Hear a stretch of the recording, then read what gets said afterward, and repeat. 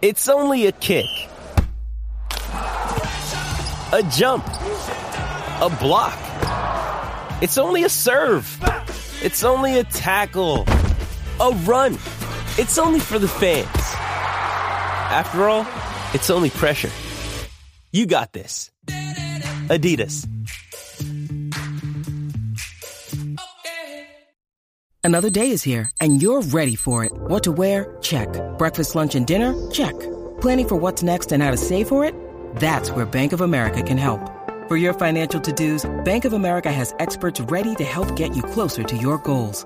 Get started at one of our local financial centers or 24/7 in our mobile banking app. Find a location near you at bankofamerica.com/talktous. What would you like the power to do? Mobile banking requires downloading the app and is only available for select devices. Message and data rates may apply. Bank of America N.A., member FDIC. When you need mealtime inspiration, it's worth shopping Kroger, where you'll find over 30,000 mouth-watering choices that excite your inner foodie. And no matter what tasty choice you make, you'll enjoy our everyday low prices, plus extra ways to save, like digital coupons worth over $600 each week. You can also save up to $1 off per gallon at the pump with fuel points. More savings and more inspiring flavors make shopping Kroger worth it every time. Kroger, fresh for everyone. Fuel restrictions apply.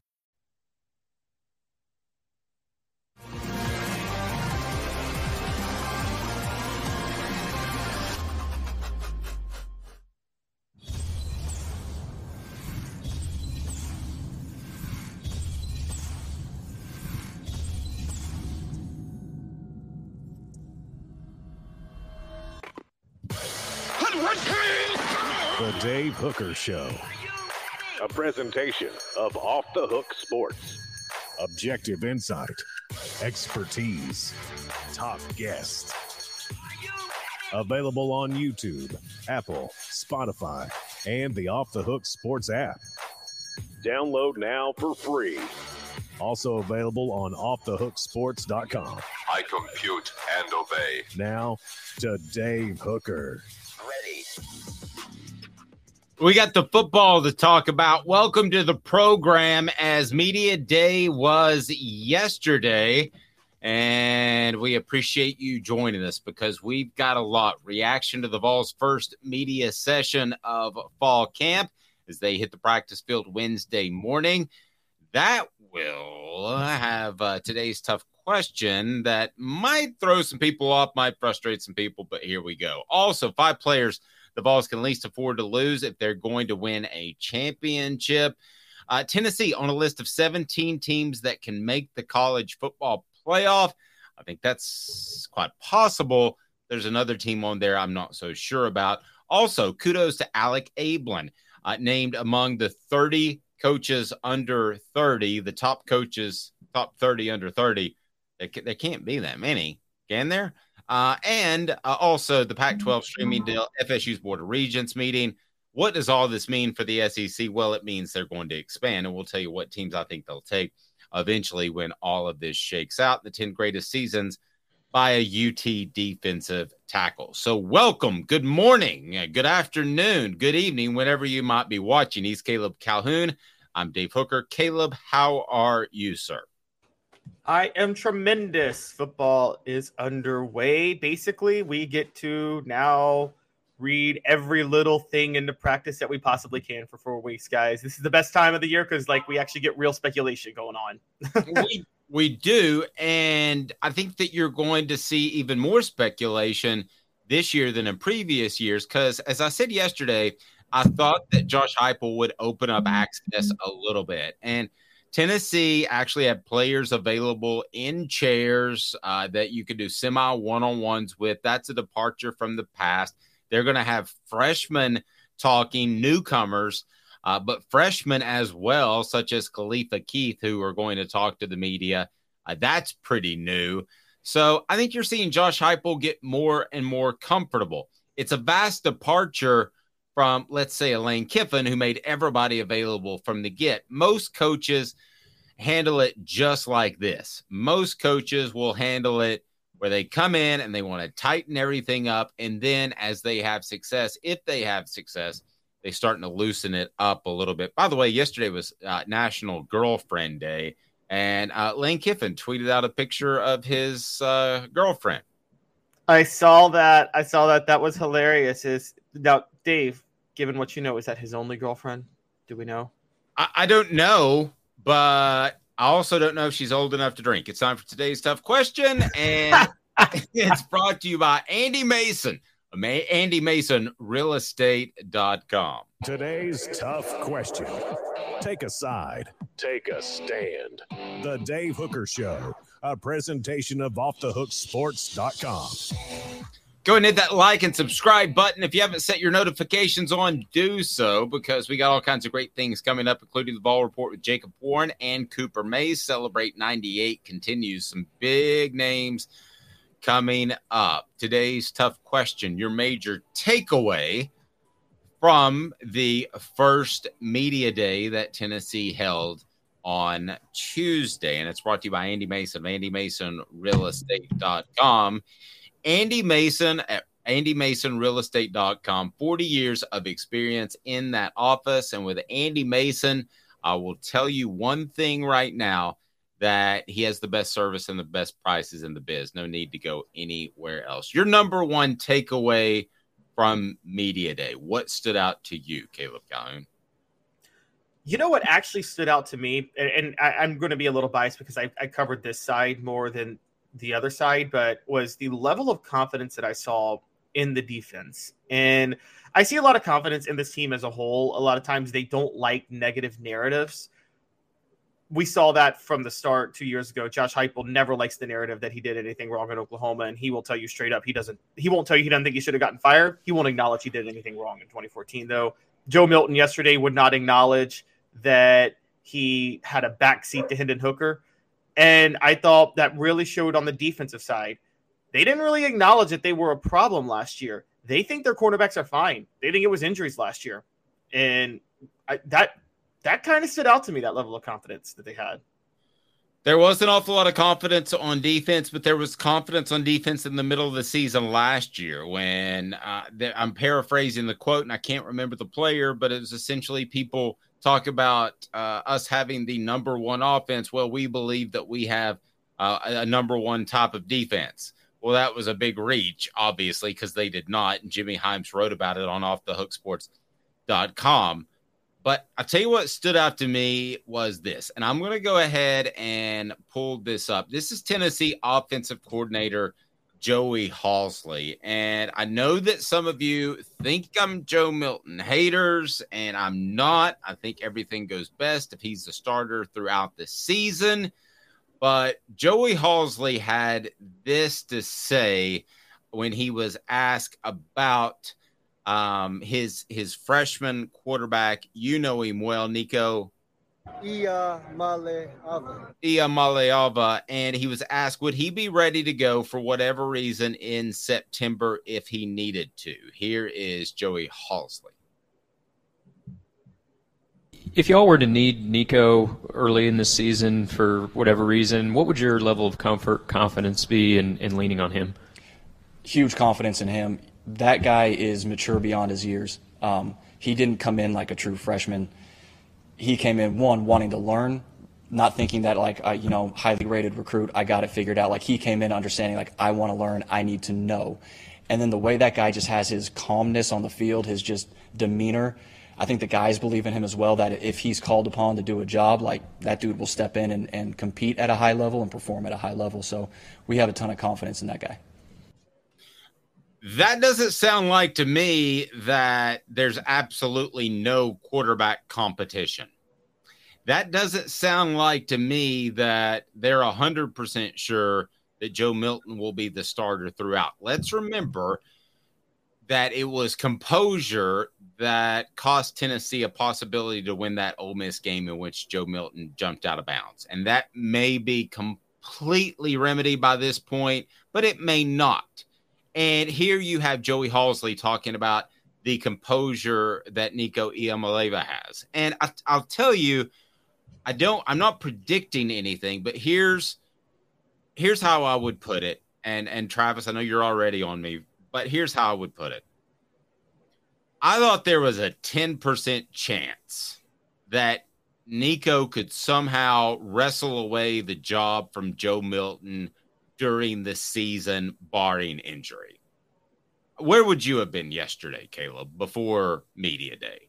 Would you have been even a 10% chance or less than that? I actually would have been higher, but I would have been 15 to 20, only because, not because of what Nico, but I just thought we still weren't sure of Joe Milton. And I thought he could play his way out of the starting job because the issues that we thought were there before, there's no reason to believe they're still not there. I was at a 10% yesterday. I'm at a 30%. You can say it's coach speak if you want, but Joey Halsley has barely been in front of the microphone. He hasn't mastered coach speak. I think that was very genuine. I've got a pretty good coach sneak sniffer over the years. That wasn't coach speak. He meant it. He was absolutely complimenting Nico, and in the process, I think opened up the door for Nico to make some sort of serious push. Again, for those that want to be Joe guys or Nico guys, that's not where you need to be. You need to be Tennessee guys. So if it's best at some point for Nico to step in there, then that may be best for the team. Now, that being said, I thought during interviews that yesterday Nico was asked, would you be ready to step in? And he said, yes, if something happened with Joe. He got hurt. So I get the feeling that he views it as a competition, which is good, right, Caleb? You want him to view it as a competition. You don't want him going into camp going, I'm going to lose this thing, right? And I also thought that maybe there was a little bit of a bristle by Joe Milton at one point as we're bringing Caleb back in. I thought there was a little bit of a bristle by Joe Milton when he was repeatedly asked about Nico and his ability to come in. So we all say they're brothers, they're good buddies, they're best friends, and all that's great. But the simple fact is Nico comes in here wanting to win the job. Nico is not coming in ready to be a backup, Caleb. Nico clearly wants to win the job, and based off what Joey Halsley said, he has the skill set to do so. Robert calls it welcome to Wacky Wednesday. Perhaps it is. But that's what I came away with, Caleb, is that there is an opportunity for Nico to win this job, and I'm talking outright. I'm not talking about Joe Milton making a mistake. I think Joe Milton starts the season. I think Joe Milton starts every single game this year, barring injury. But I have more doubt about that than I had before the Vols visited with the media in their media day. You? Yes. I also think that what you said right before I got cut off, I don't know what happened. I apologize there. But that Nico, I'm with you. I think he wants to win the job, and I think you want your quarterback to want to win the job. I mean, even if he is the freshman, that's the mentality. You don't want the quarterback to say, "Oh, I'm here to hold a clipboard for a year." You want the quarterback to always be ready to go. I mean, I harken back to 1980. This season could be like a 1989 campaign. Remember, Sterling Hinton played the first 5 games, and Dave, you were watching the year. I wasn't. I was 1 year old, so I wasn't, but. My guess is Sterling Hinton didn't do anything to lose the job, right? They just felt they had a better chance with Andy Kelly the rest of the year. Yeah, and they did in retrospect. I mean, nothing against Sterl, who I love, but Andy Kelly was a perfect fit for that team that had a ton of talent. He was a ball distributor that didn't make a lot of mistakes. Yeah, they were loaded at receiver, and they had 2 great running backs. They didn't need a running quarterback, really, to try to make plays himself. I agree. And it was a better fit. They won the SEC doing so. They finished 11-1, and they finished in the top 5 that year. So could you see something like that? Could you see Joe Milton start the year, do nothing to lose the job, but then the coach is just halfway through saying, we got a better chance with Nico long-term. Let's throw him in there. Yes. I think that would take probably a loss at Florida, but I could see that being a possibility. Heck, they were undefeated when they benched Sterling Hinton. They were undefeated and just lost Reggie Cobb. And then they start Andy Kelly against Alabama. Yeah, that was pretty gutsy. I don't think they would rock the boat like that. And Joe Milton is a popular player on this team. No question about it. But they're not going to make a decision. Every one of these players that loves Joe Milton would love winning a championship more. Let's go ahead and tell you that. So if you think for 1 second that because Joe Milton stayed around and he's a good dude, that they're going to stick with him because he's a good dude. That's not why they're going to stick with him, Caleb. Not at all. They're going to stick with him because he's the better football player. And if he's not the better football player, then he's going to find the bench. Yeah. I mean, that's Joe Milton. You're right. The players are going to prefer winning. And I think the players are going to understand if Joe Milton loses the job, that it will be because Nico's better. I will say this is where it's different from 2 years ago, which we were talking about a couple of days ago. I felt from the start Joe Milton won that job because he was Heupel's guy. And I think that kind of split the locker room to a certain degree. I don't think that would be the case now because both of them are Heupel's guys. Both Milton and Iamaleava are Heupel's guys.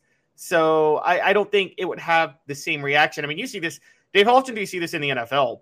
How often do you see coaches stick with quarterbacks against the wishes of the rest of the team because they're like, hey, man, he was my guy. I wanted him drafted. So I'm going to go down with this ship, and I don't care what the fans think.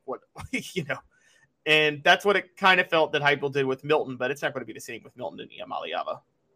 And have I seen anything out of Nico in spring or the Polynesian Bowl to say that he's the guy and he's going to be ready as a freshman? Yeah, I've seen enough ability.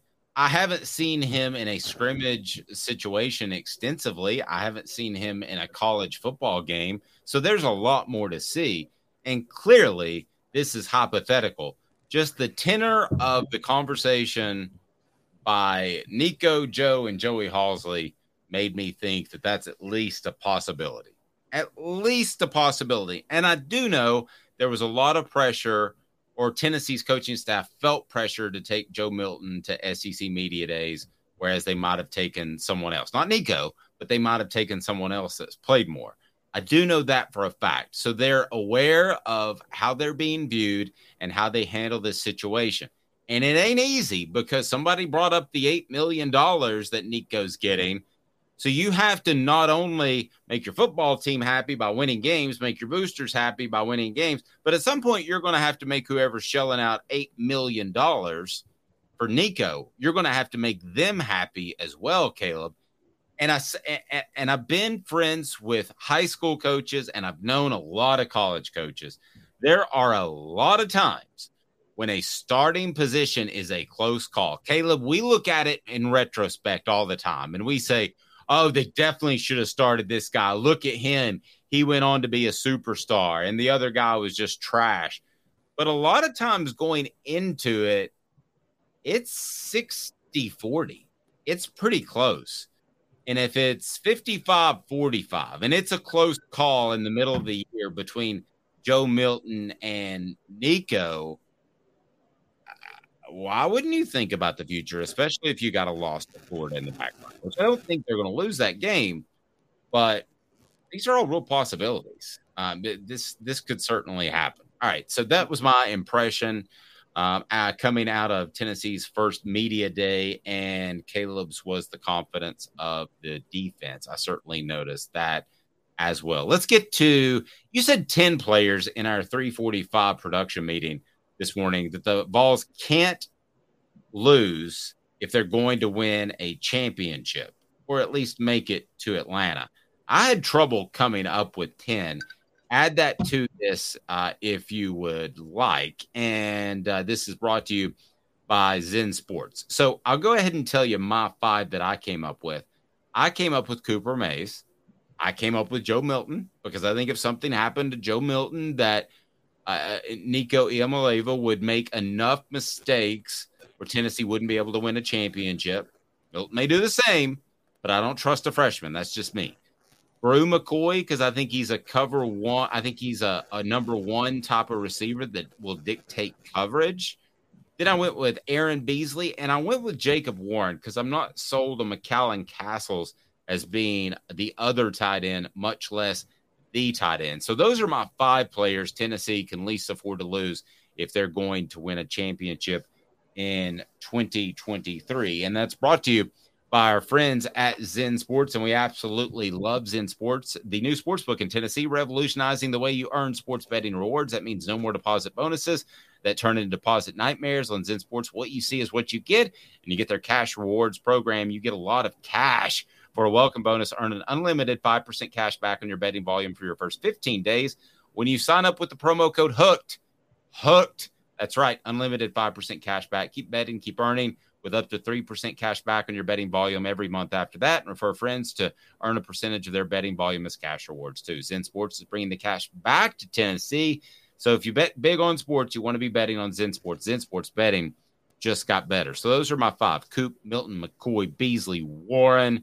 Who would you add to that list, Caleb? Do you guys hear Dave over here? Milton's going to lose his starting job by Florida, but he's the second most irreplaceable player on this team. Well, first of all, that was no particular order. And if they're going to win a championship, Joe Milton has to be the guy. So I don't think that's contradictory. If he's not the guy, I think they would be willing to go to Nico. But if they're going to win a championship, I think he has to be the guy. Dave, have you heard of this cell phone or this calculator or anything in the 20th century? You know that true freshman quarterbacks can win national titles now, right? Have you heard of Trevor Lawrence? They can. Can you name 2 more? I can name redshirt freshmen. No, that doesn't count. Jameis Winston and somebody else, but I'm just saying. I don't, not just quarterbacks. I don't believe in freshmen as a whole until I see 2 or 3 games out of them. And then I think there's a freshman wall. So you're never going to get me on the freshman bandwagon. I've covered too much recruiting to know that basically 50% make it and 50% don't. And nowadays in recruiting, 10% can start early, I think. Look, we should have learned this in 1997 when Philip Fulmer, because he was a freshman, didn't start Jamal Lewis in the first 3 games of the year. One of the worst decisions I've ever seen a coach make. Well, they didn't run the ball either. That was the bigger problem. That was the problem with Tennessee against Florida in general. Mark Levine in that game didn't play terribly. Jamal Lewis is clearly better. But nevertheless, who else do you have the players that they can least afford to lose if Tennessee's going to win a championship? And I want to hear from the message board as well. Let me get your thoughts as I want to hear where Caleb goes from this, because I'm having trouble getting past my 5. What do you think of my 5, first of all? Yeah, I was trolling your Milton one because you're Coop, Milton, McCoy, Beasley, and who was your 5th? Warren, Jacob Warren. Okay. I have Jacob Warren on my top 10, and I have Brew McCoy in my top 10. I actually have them at 6 and 7. And I do have Milton down at number 9, believe it or not. And I agree with you with Cooper Mays at number 1. But here are the other 4, the real 4. I got Wesley Walker at number 2. Tennessee doesn't have a free safety behind him, and he really stood out last year down the stretch, so I think he's the new Trey Flowers. I've got, and here's a big one, Dave, Javonte Spraggins, right guard. I don't think Tennessee has a replacement for him at right guard if he goes down. We don't know who they're going to find at left guard. So I would add Spraggins to my list. Okay. So now I feel confident about 6. I'm close on Wesley, but I'm confident. I got 6 now in my mind, at least. Okay. So now this is a big one because they might be without him because of the indictment, but I still say it's a big loss. But Jalen McCullough, I mean, now, they might actually be without him because of the legal issues he's dealing with, and that's going to be a problem if they are, because I don't think they have a safety that can back him up. He's the one veteran in the secondary. He's going to have to play some of Trey Flowers' role last year of covering for some deficiencies at cornerback, and if he can't go, Tennessee's in big trouble. So I got McCullough there. Fair. Okay. And then lastly, I've got in my top 5, I got Amari Thomas. I think he's the one proven defensive tackle on this list. You talk about the potential of Elijah Simmons, but Amari Thomas is the only guy that's proven anything. And if they're going to do what they talked about yesterday, bringing pressure without blitzing, they need Amari Thomas. No, I agree. He needs to collapse the pocket. The other thing I like about Amari Thomas is that he's got really good gap responsibility. I don't think he gets a little loose when he's rushing the passer. No, you're right. Amari Thomas, there might be other guys with more ability that end up having a better season. But as far as a consistently good player, I think Amari Thomas is the most likely candidate for that. You mentioned Jalen McCullough. Surely that whole thing that gets drug on and on and on is going to that assault charge is going to get taken care of before the season, you would think. I mean, totally unrelated. I'm watching coverage of the Trump indictment. And they said the problem is it's taken 2.5 years. Well, that's the problem with our legal system. You pointed that out in general, is it just takes forever. And I hope to goodness it doesn't affect this upcoming year. Based off what I've read and know, and I wasn't there, a drunk guy walked in his girlfriend's apartment, and most likely you're going to get smacked for that. But I find it interesting you would have Wesley Walker as more valuable than Jalen McCullough, or which way would you Wesley have? Walker is the highest graded returning safety according to PFF in the SEC.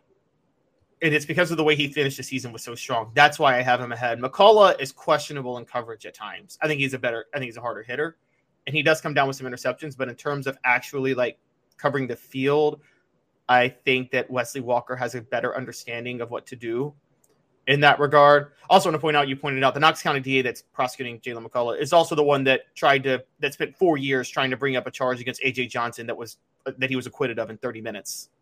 And it's the same DA. Well, that's frustrating. And I don't get into politics or the legalese of all this. I just know that in general that we need to move a little bit faster. And if a DA is trying to make a name for himself just by going after athletes, and there are better ways to make a name for yourself. Now, Todd, who I think is new to the program, said Flowers was too slow to cover for himself, much less someone else. You had a different take on Trey Flowers, and you mentioned it, I guess, midway through the season last year. And when I started paying attention to it, I thought you were right. I don't think either of us think he's an elite player, Caleb, but he is a guy that did have to cover up for a lot of mistakes in the secondary. And we now know that he had the myositis issue that he was dealing with towards the end of the injury. So I think we need to remember Trey Flowers perhaps a little bit better than his performance would dictate. Is that fair? Yeah, Trey Flowers' senior year last year was very much like Jonathan Hefney's senior year in 2007, whereas Hefney actually had a lot more hype in 2006. But then Jonathan Wade, you remember, left for the NFL, and Hefney was a little more limited, so he had to make these are players who, like Trey Flowers, because of Trey Flowers, it was his illness, but they couldn't be elite at safety, but they still were veterans and smart players. So they spent a lot of time trying to cover for issues that happened at cornerback to make sure they were kind of in the right position. You're right. Trey Flowers couldn't scan the field with his legs the way you would want a free safety to do. He couldn't do what Deion Grant could do. I mean, that's for sure. But he could still make sure he still had his eye on making sure that he was in the right spot if a cornerback got out of position. And he did that a lot last year. All right. Let's go to Jacob Warren, who's on both of our lists. Jacob, what do people need to do that are listening now? What's up, everybody? This is Jacob Warren asking you to like, subscribe, and share. Dave needs this. Yes, and don't forget to turn the notifications on. 17 teams designated as programs that can make a college football playoff. And remember, we're just still dealing with 4 slots. So did Tennessee make the list? 2 minutes off the Hook Sports with Caleb Calhoun. I'm Dave Hooker.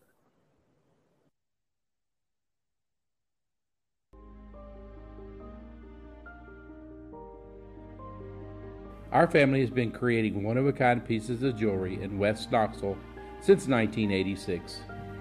Each piece is a combination of unique processes that bring your idea to life. Every day in our shop, a truly special item with a story all its own is being manufactured in our facility, bringing the history and family sentiment into a whole new generation of life. We're grateful that you chose us to be Knoxville's best jeweler, a title that we value and respect. Because to me, being a jeweler and owning a jewelry store are not the same thing. I'm Rick Terry. I'm a jeweler, and we want to be your jeweler. Kingston Pike and Campbell Station Road in the heart of Farragut, and downtown on Gay Street right next to the Tennessee Theater. Hi, Mike Davis here with City Heating and Air, reminding you to always dare to compare. Our team provides quality local heating and air service, installation, and maintenance across East Tennessee. We use only the best equipment like American Standard heating and air conditioning for your residential, new construction, or commercial needs. Honesty, dependability, and customer satisfaction have been the cornerstones of our business since 1961. City Heat and Air. Dare to compare. These mountains hold and defend a spirit far better than moonshine. A drink that holds flavor that becomes necessity. A hard cider made and relished by folk who are as hearty as they are legend. A refreshment that can only be found in one place. With a taste that makes you say, give me 3 bottles of the good stuff. Tennessee Cider Company, where necessity can be found. Lucky Land Casino, asking people, what's the weirdest place you've gotten lucky? Lucky? In line at the deli, I guess? Aha, in my dentist's office. More than once, actually. Do I have to say? Yes, you do. In the car before my kids' PTA meeting. Really? Yes. Excuse me, what's the weirdest place you've gotten lucky? I never win and tell. Well, there you have it. You can get lucky anywhere, playing at LuckyLandSlots.com. Play for free right now. Are you feeling lucky? No purchase necessary. Void where prohibited by law. 18+. Terms and conditions apply. See website for details. Who's this guy? Hello, wizard. The Dave Hooker Show. Who? A presentation of Off the Hook Sports. What? YouTube, Apple, Spotify, and the free Off the Hook Sports app. Back to Dave Hooker.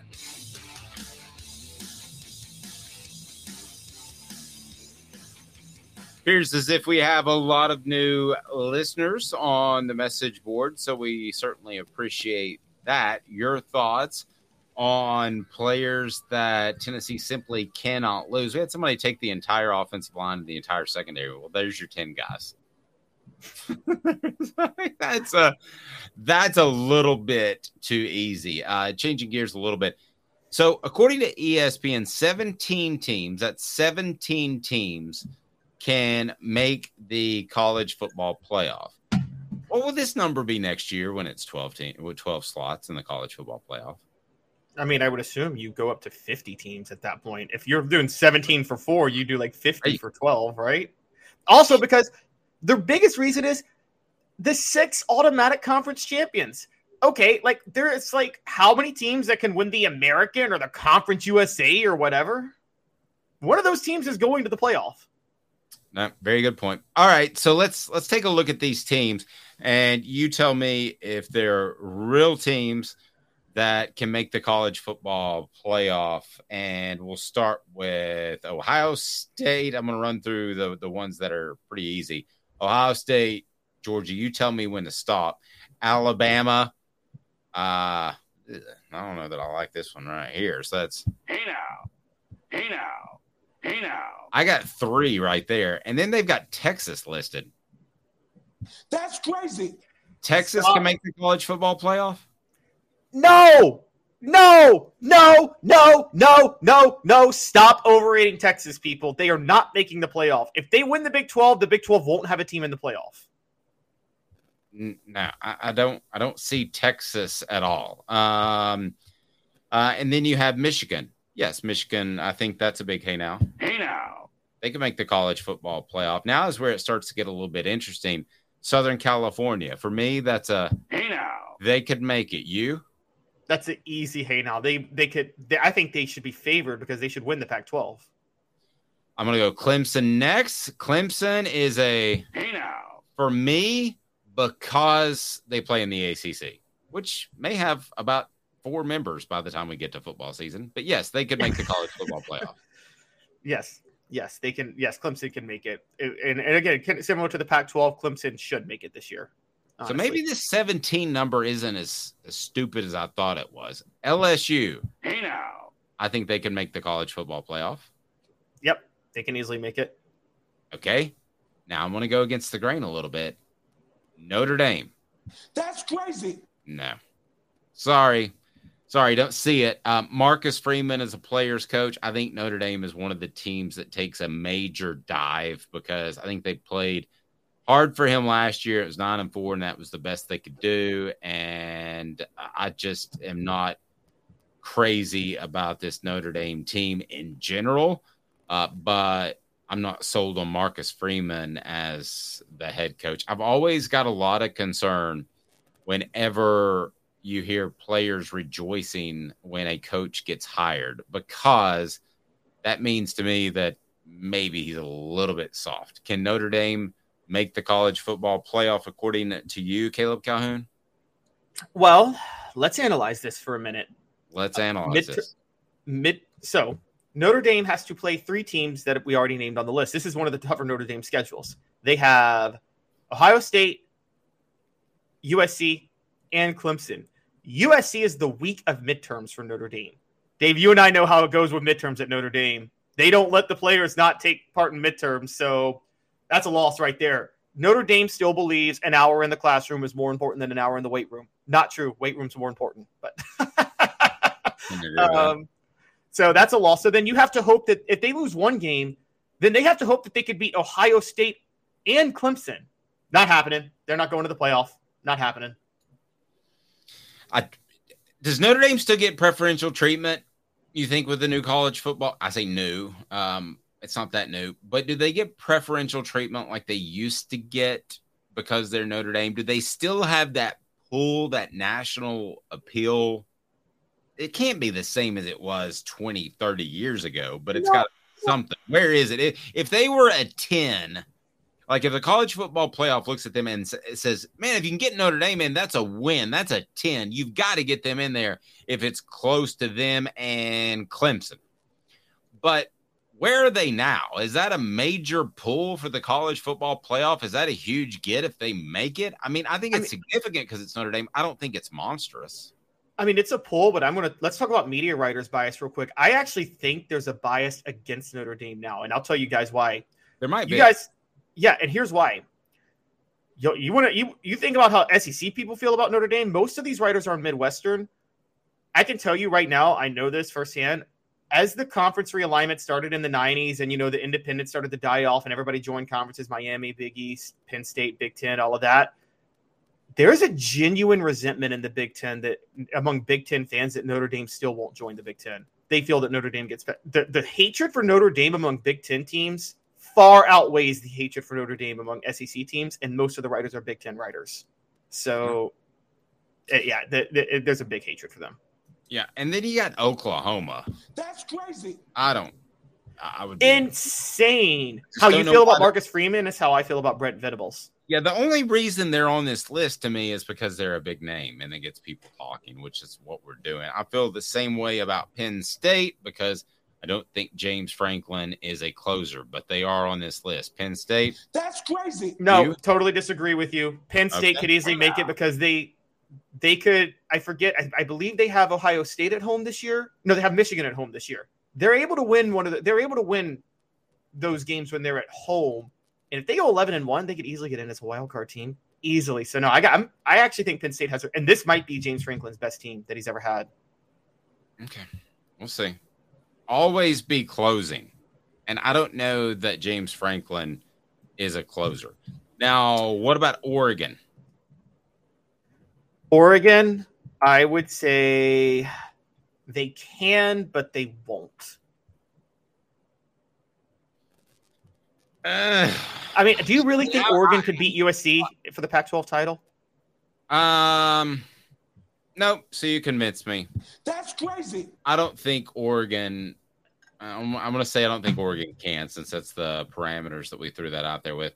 And then you have Florida State. I know what you think about Florida State.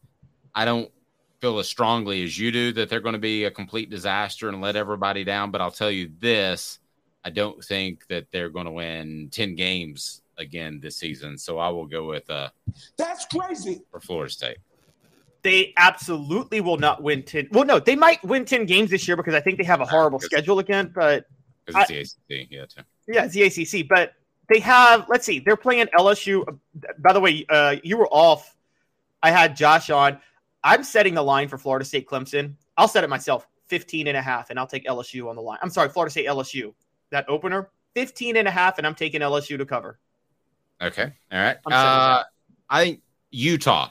Hey now. I think they could make the college football playoff. I think they would be a good story, and I think that Utah is knocked on the door long enough. We'll get to Tennessee here in a second, but yes, I think Utah has a lot of respect from the committee, and it wouldn't surprise me at some point in the next 3, 4, 5 years if they made that. Well, I mean, they're going to make it when it expands, but it wouldn't stun me if they made it this year. Their special teams coordinator and cornerbacks coach's wife is in jail for 5 years for financial fraud, who was on Real Housewives of Salt Lake City. That's going to mess with the players. So that's not going to mess with the players at all. players don't even know her. That was they know her. Okay, she was a big deal on Real Housewives of Salt Lake City, guys.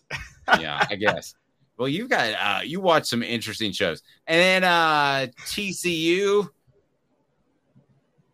That's crazy. Here's why I'm saying that is because, man, you returned just 11 starters from last year's team. That feels like a rise up 1 year sort of thing for TCU.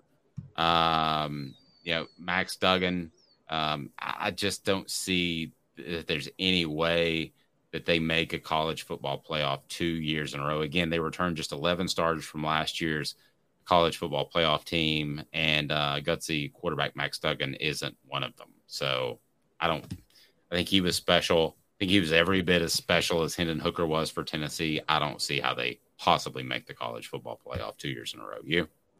Yeah, I'm with you. I don't think that was a total fluke last year. They're not getting in. And then Wisconsin. That's crazy. I think Luke Fickell's going to be good. Luke Fickell's going to have success, but Luke Fickell's not going to go from, I think, 7-6 last year to making the college football playoff. I just don't see that. Hey, Dave. Mm-hmm. Let me give you Wisconsin's schedule to start the year. Oh. Buffalo, Washington State, Georgia Southern, Purdue, Rutgers, Iowa, Illinois. You don't see 7-0 there? You don't see 7-0 as a possibility? Yeah, no, I see 7-0.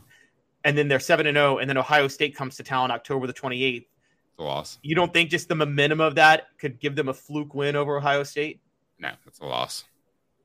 I think it's possible. I think it's a possible upset win. And Wisconsin goes undefeated, and then they play in the Big Ten title game. And then if they upset Ohio State, they might get lucky and play Penn State in the Big Ten title game. Dave, it's possible.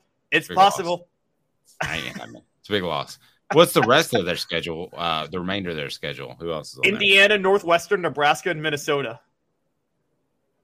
Well, it's a pretty favorable schedule. And lastly, Tennessee, one of the 17 teams, as predicted by ESPN, that can make the college football playoff. Can they? Hey now. Absolutely. I mean, they have to win 2 of the big 3 again. And they did that last year. And then they have to take care of business. At this point, I think they're going to be very similar to where they were last year in that 5 or 6 range, just on the outside looking in.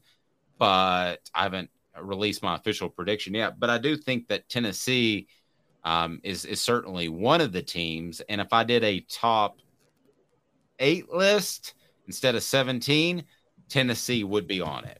How high would they rank in your eyes? Okay, top 8. How high would Tennessee rank? So this is tough because we got, I think Ohio State, Georgia, Alabama, and Michigan all have to be ahead of them, right? Yes. Okay, I got to put USC ahead of them because USC's in the Pac-12, and I just don't see anybody beating USC in the Pac-12 this year. So you have Tennessee somewhere along the lines of 5-6 at the end of the year. Well, I'm going, yeah. Maybe and 6, then 7. There's Clemson. Now, I'll say this. Y'all know how high I am on LSU, but all things being equal, I might give Tennessee a better chance at the playoff than LSU just because the SEC East is garbage and the SEC West is a grind for LSU. But, we'll have to see. There's a lot of truth to that. Go ahead and hit that like button, that subscribe button, and turn your notifications on because we'll have a wrap-up of practice over the weekend from Jacob Warren and Cooper Mays. Looking forward to that. And what about teams left off? Are there any teams? I mean, 17 is a lot of teams. Are there any teams left off of this list? I got 2 from the SEC, and give me your thoughts. Y'all know how low I am on them. I'm not high on them, but I think it's fair to say if it does work out, which I don't expect, Texas A&M would play their way onto the 17 list. Whoa. If the Petrino-Fisher thing somehow works out, and it won't, but if it does, they have talent down there. They got a lot of talent. Okay. If they flip, that's okay. That's a big if. But all right, who else? And okay, Dave, don't woe me on this. Well, you can woe me if you want. But what do you think of Florida as a dark horse? Why don't you shut the hell up? No, I don't think so. I mean, they play Utah to start. If they play Utah and upset Utah, and then Joe Milton is as every bit as concerning as we thought he was, they get out of September undefeated and a top 10 team at that point. Well, they're not going to be. They're not going to be Georgia, so there's a surefire loss. Okay, they may not beat Georgia, but wouldn't 11-1 get you into the race? Well, yeah, I think they have a better chance than Florida State. I think they're beating Florida State this year. Let's put it this way. I wouldn't bet on either one of them to make the college football playoff. Can we agree on that? I wouldn't either. I'm just saying if Florida State's on the list, Florida should be. Yeah, people are high on Florida State, and they should be. That's fine. And again, they're going to play in the ACC. I just don't. The biggest factor, let's say Florida and Florida State had the exact same roster, and one has to go through the SEC and one has to go through the ACC. SEC East, though.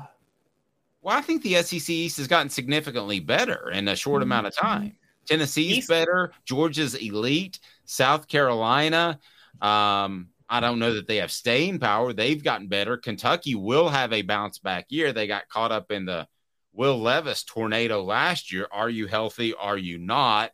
And I think that really threw things off in what they wanted to do in Lexington. They're going to find themselves again, and that's running the football. So I don't think the East is nearly as bad as the ACC as a whole. Well, not as a whole, no, but I was saying ACC Atlantic, since the Atlantic does have Clemson and Florida State in it together. But since I think Florida State is overrated, you are generally right. And okay, now coming to my generally. Thank you for giving me that. Coming to my mind, I might come to your side because Florida does play LSU. You're in the ballpark, right, is what you just told me. You're in the ballpark, right? So I will give you, now in my head, I'm thinking Florida also has to play LSU. And so having to play LSU, although having to play LSU on the road, yeah, okay, you might have a point. That's too lost. That's too tough. I have my moments. Kudos, Alec Ablin, one of the top coaches in college football, under 30 years old. He's among the 30 under 30 coaches. This is a pretty impressive list. I'm not at all surprised that he is on it because there aren't a lot of coaches at big-time programs that are under 30. Usually you don't get your big break until maybe your early or mid-30s. So what do you think of Alec Ablin, or do we really even know at this point what he's able to bring to the table? The thing that I like about Alec Ablin, and this was a list by 247 Sports, but the thing I like about Alec a lot is that he's worked with the offensive line extensively throughout his career. So I think he's going to make Tennessee's tight ends better run blockers, better pass protectors. And then ultimately the routes they run is going to be determined by a guy named Josh Heupel. So he doesn't really have to do a lot there. So he could have as much success as any of these coaches under 30 years old because he seems to be in just the perfect position to succeed. And I have no reason to believe that he won't based off the people that I've talked to. But what did you make of him being on this list? And then we'll play a little bit of four downs. Yeah, I was – okay, so I'm with you. It's hard to find 30. I feel like it's hard to find under 30-year-old assistant coaches. So you wonder if the list is somewhat a default list where they were like the process of elimination was, well, Josh Heupel picked him, so he must be on there. Yeah, like the searches you do sometimes for prospects, and you say like from this state or from whatever or class of 2025. Like maybe they just ran a search of assistant coaches under the age of 30, if that database exists. Yes, that's exactly what might have happened. But I will say this, Josh Heupel's last under 30 promotion was Kelsey Pope. And Kelsey Pope turned Cedric Tillman into a 1,000-yard receiver, turned Jalen Hyatt into a Biletnikoff Award winner.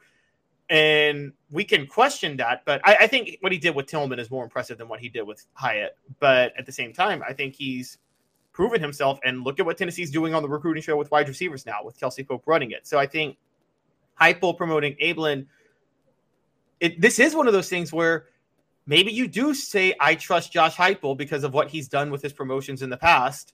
So he must know something. So I'm high on him. I think Ablin does understand certain blocking schemes. You bring that up. And kind of, and it's actually was really detail oriented with a lot of the RPO stuff, which is kind of a big deal. So I actually think this is a good hire too. Yep. All right, here we go. So it is time for 4 downs, and it deals with Tennessee's coaches and where do they stand with those guys. And it's brought to you by our friends at Sports Treasures right there in Knoxville, Tennessee. It's in the Halls area. If you're curious about that, the largest sports card and memorabilia store in the Southeast, opened in 1989. Check them out, Sports Treasures, under new management, and check out their Facebook page because they've got all kinds of incredible items. They do signings with Hendon Hooker and other NIL guys, and they treat you fair, and that's the cool part about it. Again, Sports Treasures, check out their Facebook page. They bring you 4 downs. 4 downs. 4 questions. 4 answers. The Dave Hooker Show. 4 downs. A presentation of OffTheHookSports.com. All right, so Ablin makes the top 30 under 30 coaches list. What down is it, Cooper Mays, so we can take a look at the rest of Tennessee's coaching staff? Coop here, first down. Thank you, Cooper. Tennessee's most valuable coach is? Oh, you mean outside of Josh Heupel? I was going to try to get you on that one. Yes, outside of Josh Heupel. It's Tim Banks. I think it's Tim Banks as well. What down is it now, Coop? Cooper Mays here, second down. Who will be at UT the longest? What current coach will be at Tennessee the longest? Glenn Ellerby. I think if Glenn Ellerby wasn't going to get promoted to offensive coordinator, I think which there's nothing wrong with this, but he's a career line coach, like Rodney Garner on the other side. He's a career offensive line coach. He's Mike Berry. He's Josh Heupel's Mike Berry. That's a throwback name for you. Yeah, that is a throwback name. Guy that showed me like the way you're supposed to use your hands as an offensive lineman, and physically started hitting me and stuff. And he goes, "It's uncomfortable, isn't it? Physical contact, it's uncomfortable." I'm like, "No, I'm really okay with it." Before we go to third down, that was the biggest transition from 97 to 98. That's the biggest difference, was hiring Mike Berry as O-line coach. And look at the difference in how the line played versus Florida in the next year. Yeah, and 98 to 99 was going from Kevin Ramsey to Larry Slade. All right, what down is it, Coop? Let's see, Center Cooper Mays here, third down. Thank you. Who is most likely to leave? What coach is most likely to leave?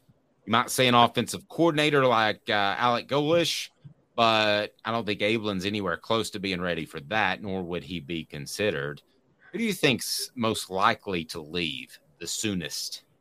Jerry Mack. And I say Jerry Mack because I think that even though he's a running backs coach and I don't see a coordinator future for him whatsoever, I see a smaller school that wants a great recruiting coordinator or a great recruiter to be their head coach. And by the way, Dave, I don't know how much you've covered coaching hires at smaller schools. Smaller schools make this mistake all the time.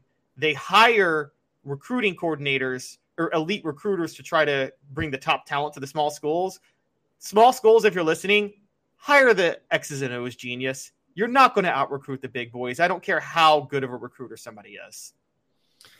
I think it's Tim Banks. I think at some point, having to put your guys out there 80 plays a game is going to get frustrating to him. And he's going to get a head coaching job maybe at a smaller school, or he's going to maybe want to be a defensive coordinator where his guys don't have to run 80 plays. So I would say that's the most likely, and maybe the most, well, as we referred to earlier, the most valuable coach on Tennessee's staff, not named Josh Heupel. What down is it, Coop? All SEC Center Cooper Mays here, fourth down. Who will have the best career among all assistant coaches currently on Tennessee's staff? A couple of these careers are nearing the end.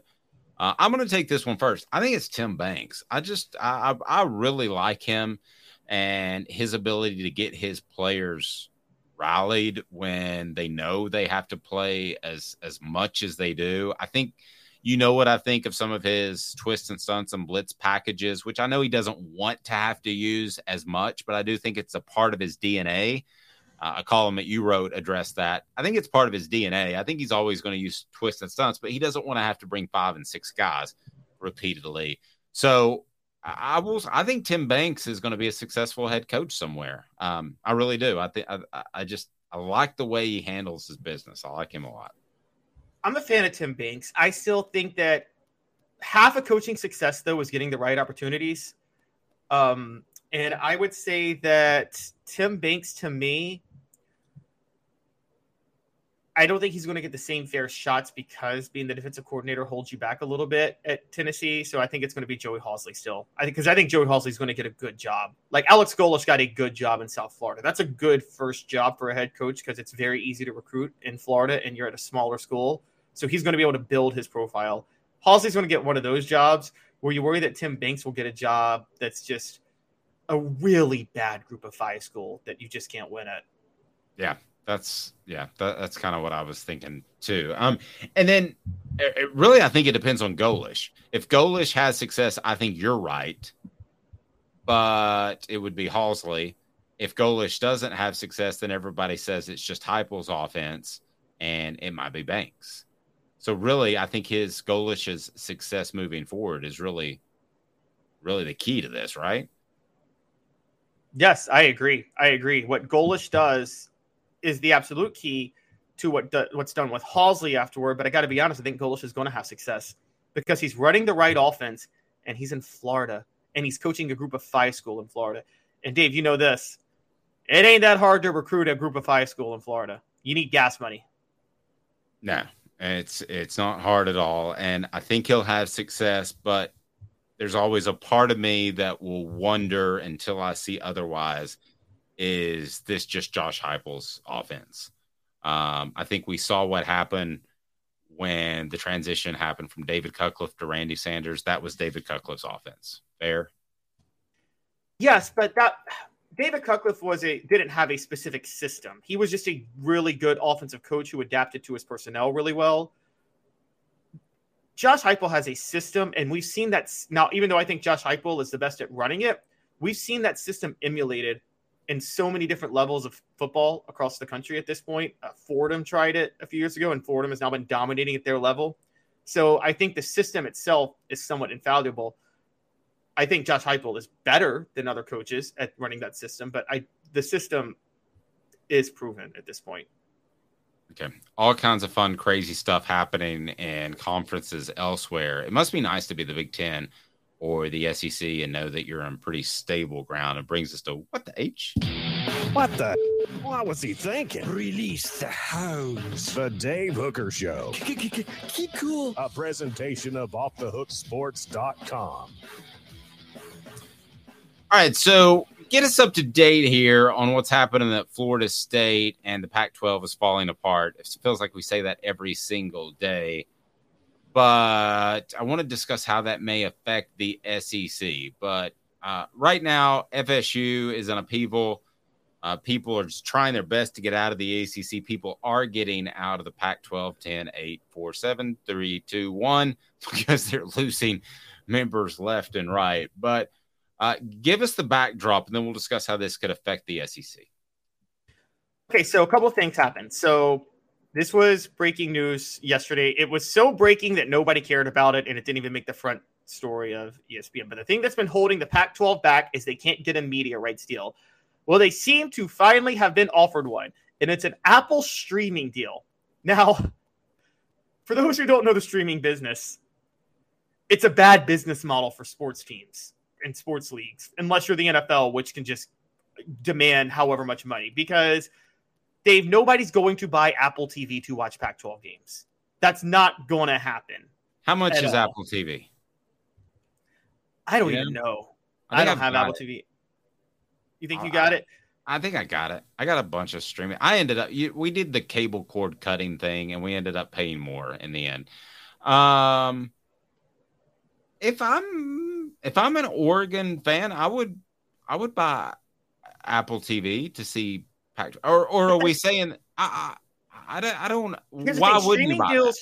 Streaming deal. No, Oregon fans will. The problem with streaming deals is you make your money off streaming based on the brand value of the team, not the market size. Because it doesn't matter where your market is. You know what I mean? It doesn't matter if you're an Oregon fan in New Hampshire or Seattle. So the question becomes, how many people in these areas actually care about their teams that would actually pay for the streaming deal? See, when it's a cable bundle, you don't really have the option when you buy cable.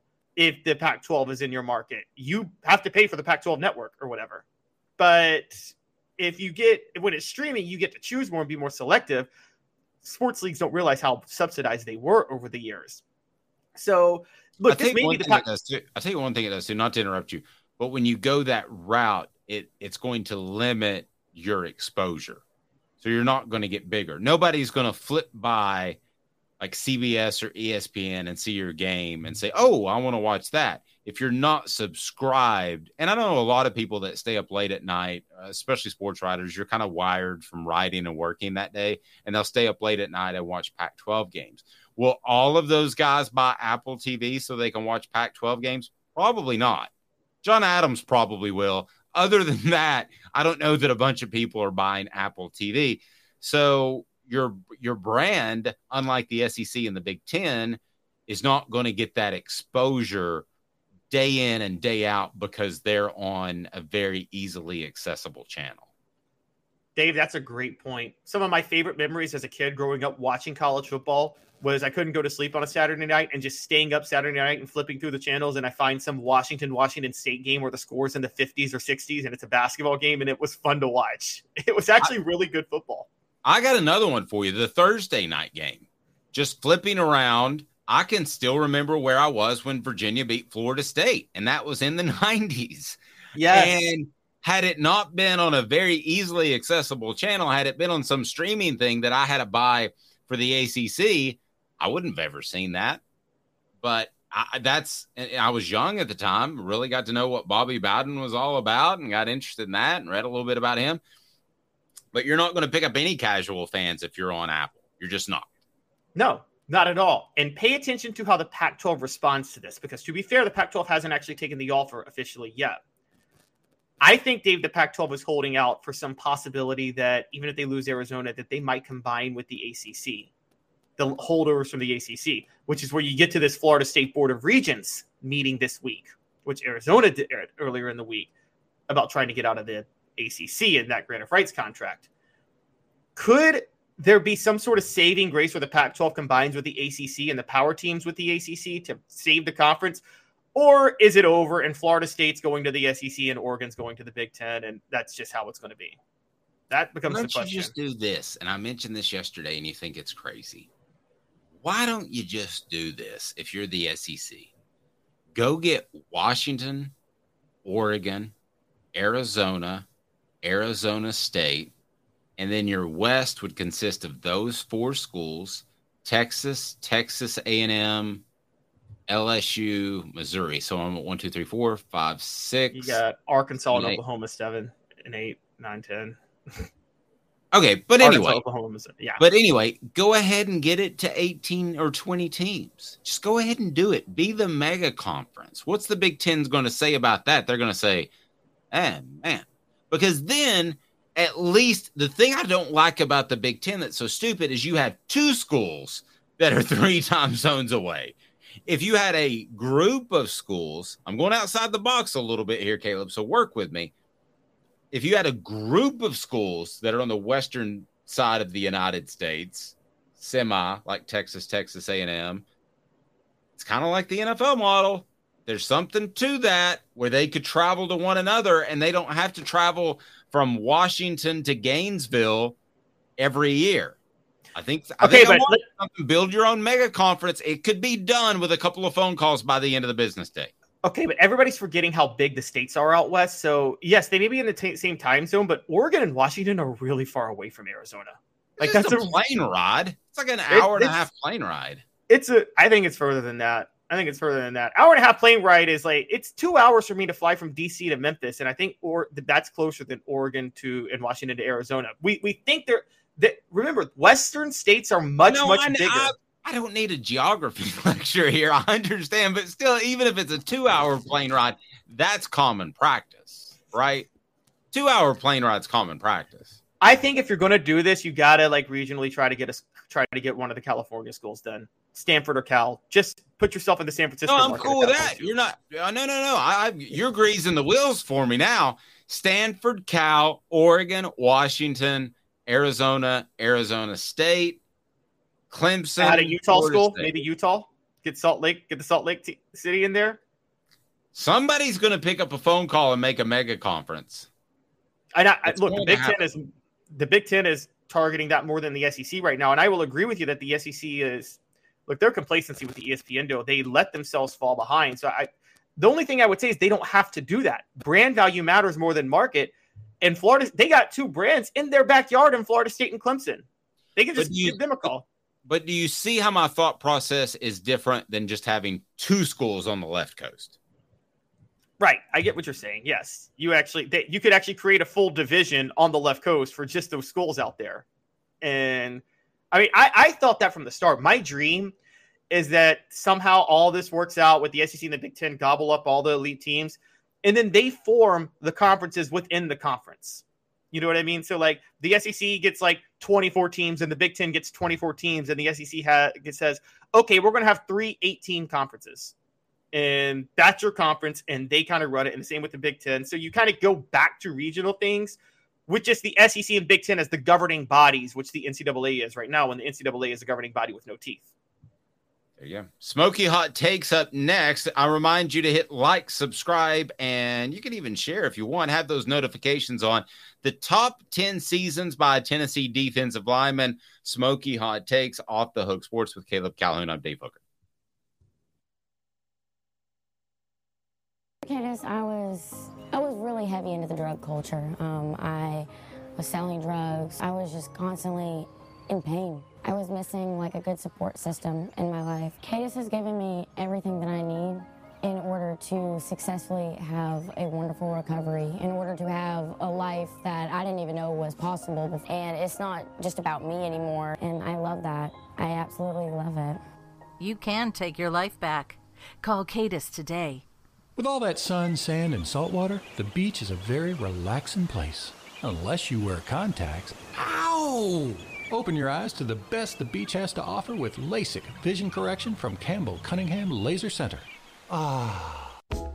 Sports Treasures in North Knoxville is one of the South's largest sports cards and memorabilia dealers, featuring over 10 million sports cards from vintage to modern. Sports Treasures carries a full line of hobby boxes, singles, autographed memorabilia, Tennessee Vol collectibles, fan cave decorations, and so much more. See a museum full of collectibles at Sports Treasures, 4819 North Broadway in Fountain City, and Sports Treasures on Facebook. Sports Treasures, where the real sports fan goes to shop.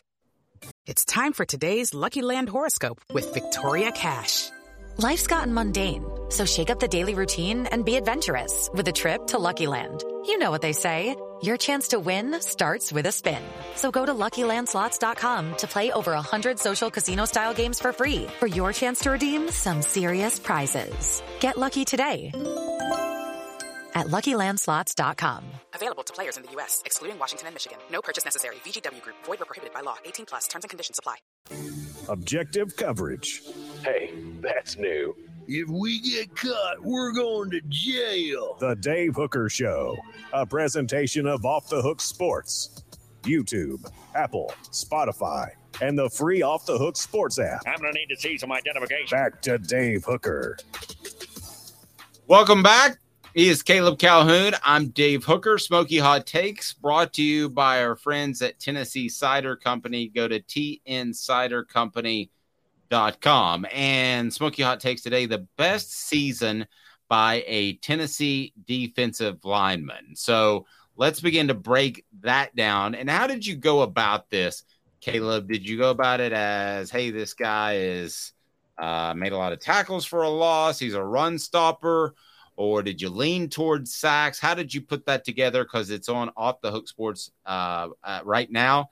The 10 greatest seasons by a Vols defensive tackle of all time. And some pretty darn good ones up at the top of that list.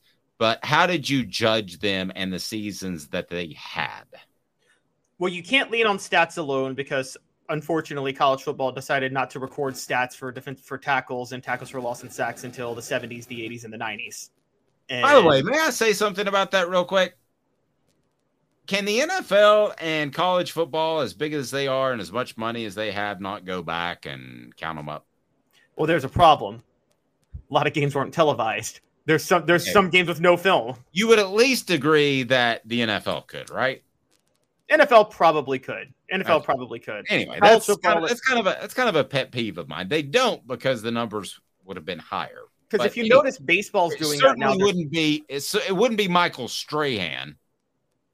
Yes, baseball's doing that now. You notice they're trying to compile Negro League stats, but unfortunately there was not the same coverage of it, so they can't fully get the stats. They're close, but it's painstaking work. By the way, how entertaining is baseball now with the pitch clock? I don't want to get sidetracked, but it's just a different game. I'm really enjoying baseball for the first time in a while. It's great. And guess who's first in the AL East right now, Dave? I don't know. Malik Jackson is number 10 in 2011. He had to get through some Derek Dooley, but he managed that. Then Albert Haynesworth at number 9 in 2001. What I remember about Albert Haynesworth, other than trying to hit Will Offenhusel with a pole during practice, other than that, was going to South Carolina. And South Carolina was one of those schools that recruiting got really dirty. And I know a guy that his mom lost his job because he went to Tennessee instead of South Carolina. She worked for the government and she lost her job. Albert Haynesworth's family was given a really hard time. And after Tennessee won, it was a little dig route on 4th and 14, I believe, by Casey Clausen that set up the winning score at the end of the game. Albert Haynesworth had to be restrained from going into the student section and gave them all the one-finger salute. So I've got a lot of good Albert Haynesworth memories. That's one of them that I can actually tell publicly. Dan Williams, very underrated player, a fellow Memphian in 2000. Yes. Dan Williams had 2 good years. And in 2008, you thought it was because Robert Ayers was lining up next to him and helping him out. But no, he actually upped his play in 2009. He really thrived in Monty Kiffin's defense, Tampa 2, which also what helped too was Eric Berry playing up on the line that year. Remember, Eric Berry was almost more of a linebacker than he was a safety that year, even though he won the Thorpe Award. Yep, absolutely he was. And he did that in the NFL for quite a bit too. Darius McCord, 1954. That's a little before my time. I'm going to have to take your word for it. And then Darwin Walker in 1999. He may still hold several weight room records because they don't do it anymore. 1-rep maxes, we figured out, are absolutely stupid. You can do a 5-rep max or a 3-rep max and use a calculator and figure out. There's calculators on the line to determine about what your 1-rep max would be. So it was around about probably the mid-2000s that they stopped doing 1-rep maxes, I believe. So he may still hold a lot of those records. He was incredibly strong and probably overlooked a little bit because you had the Haynesworths and the Hendersons during that time. Dave, you tell me. I really debated this one because I didn't know who to give it to because there were 2 guys that both could have had that 99 list, and I didn't know who deserved more credit, Darwin Walker, and I wanted to put Sean Ellis there. I went with Walker because I feel like a defensive tackle has more to do with the rush than the defensive end. I feel like the end benefits from the tackle more than the tackle from the end. But God, that's got to be the best defensive tackle defensive end combo Tennessee ever had, right? Darwin Walker, Sean Ellis. Yeah. Got no issues with you saying that. Doug Atkins, 1952. He's the best defensive lineman that ever played for Tennessee, and I say that knowing who Reggie White is. He, when you factor in who he was at his time, he was a phenom athlete like Victor Wembanyama. I mean, he was just a different kind of athlete in 1952. I'm glad you picked Jesse Mahalona in 2004. You talk about a guy that absolutely was 110% on every play. If he thought he had more shoestring tackles, if that was a stat, more diving shoestring tackles than any player that I've ever seen in my life.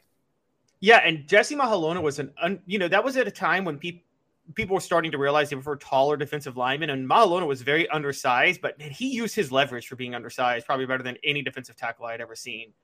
And it made him, I still say, just purely as a run stopper, since I've been watching, the best run-stopping defensive tackle I've ever seen at Tennessee. Then you had Steve DeLong at number 3. John Henderson at number 2 in 2000. He was pretty good. The 2 Outland Trophy winners, DeLong and Henderson, 64 and 2000.